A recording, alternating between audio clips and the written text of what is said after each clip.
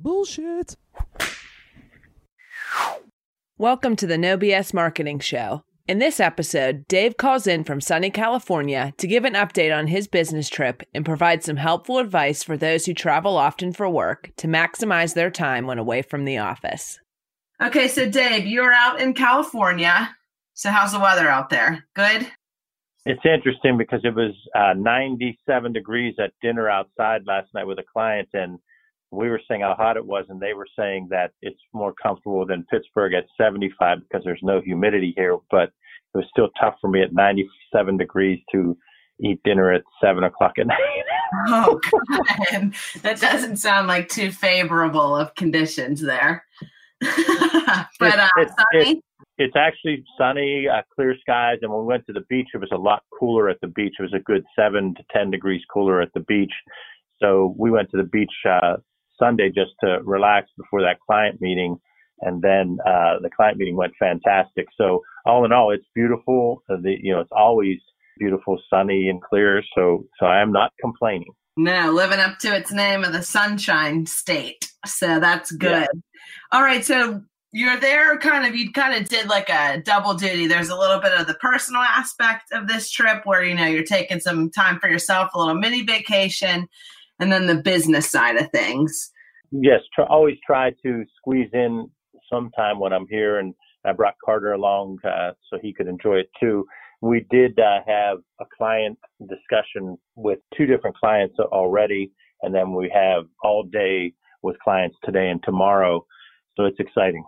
That's awesome. So on the client side of things, with who you're working with, what's the exact goals and, what are you trying to improve on their marketing efforts, with kind of like the mass solutions touch, I guess you could say? We have multiple clients that we're working with, but one in particular, and it's a common thing that we've run into is when you get a medium-sized company that really does things well and has some clear competitive advantages and is doing well. They're achieving growth and they have good top and bottom line performance, but they know that they have some competitive advantages and that they could be doing much more from a growth standpoint, and they need to tell their story. So what we began doing was first had a strategy session with the principals where we walked through, and we had already researched the company, had a number of discussions with them before the start of the engagement. So we've done a lot of online research, trend research, multiple discussions, probably about a half dozen discussions with the key leaders. And now what we're doing is mapping out all of these areas where we see them having 4 or 5 really clear competitive advantages. And we're going to try to confirm that today because we're going to sit in on some customer service calls. We are going to begin contacting some key clients and even try to meet with a couple of key clients while we're here. We're going to take a tour of their production facility because that helps us to get an understanding of how to tell that story from a key competitive advantage standpoint, and also just to tell the story from a company's history and culture. And then we're going to have meetings with the entire management team, production leaders, and even line employees. And then tomorrow I'm going to go on a couple of actual client calls so I can see and hear what those clients say. And then others on our team are going to be making a number of calls to existing clients, satisfied clients, raving fans, and referral sources. And that'll all be taking place as part of our Understanding Your Customer Opportunity program, with the ultimate goal to be able to reformulate and provide them with a big idea that takes the answer to those 2 why questions, their why, their reason for being, which we've learned a lot about during these 6 or 7 discussions, and then that customer's why, which we're learning about this week and ongoing through these interviews and observations and looking at reports, and come back with that big idea. Then underneath that big idea, we're going to have messaging pillars, and they have these 4 or 5 clear competitive advantages that they've talked to us about, and they're showing us data to support that, because that's the other thing with any client. We challenge what they see as their competitive advantage, and then we go out and talk about that with current and past clients and with employees and with others, and we see how much it matches up. Is it as clear of a competitive advantage, or maybe it's more of a competitive advantage than they realize? Well, we see already that there's 4 or 5 that we want to research. If those 4 or 5 end up being as clear as we think they will be, we'll build messaging pillars around those 5 that roll up under the big idea. And then that begins the storytelling process.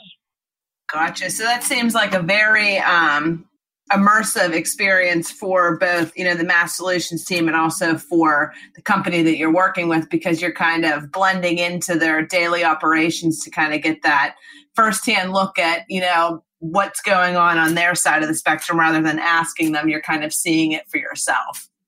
Yes, and we have a pretty intense combination of the art and science, and many firms in the space, whether they're an ad agency or a digital marketing boutique or a PR firm, many of them will do some of this. They might do a tour, they'll do some discussions and so forth, but we go really in depth and we spend a lot of time observing, talking to people, challenging assumptions, challenging comments and praise and challenging the competitive advantages.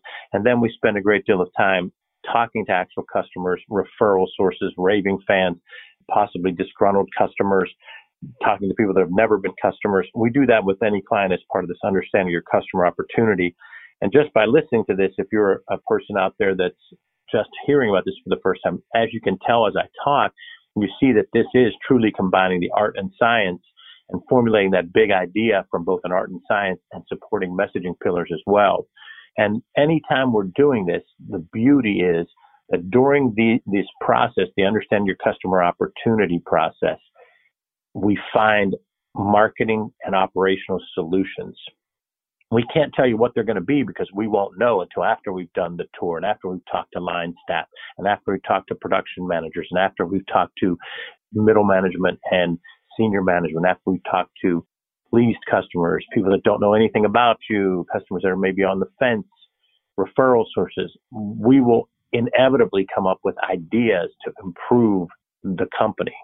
And they can be things from the customer experience, the call center, the way you're tracking data, the way you're capturing data. All of those things come back as part of our marketing solutions. And that's why it's called understanding your customer opportunity, because yes, you want to understand your customer, but you also want to understand the opportunity. So there's 2 different things going on there, and it becomes an in-depth way that it's not just creative. It's not just coming up with a message, and it's not just saying we're going to shoot some video. Those might be a part of it, but it's having an art and science around that drives that.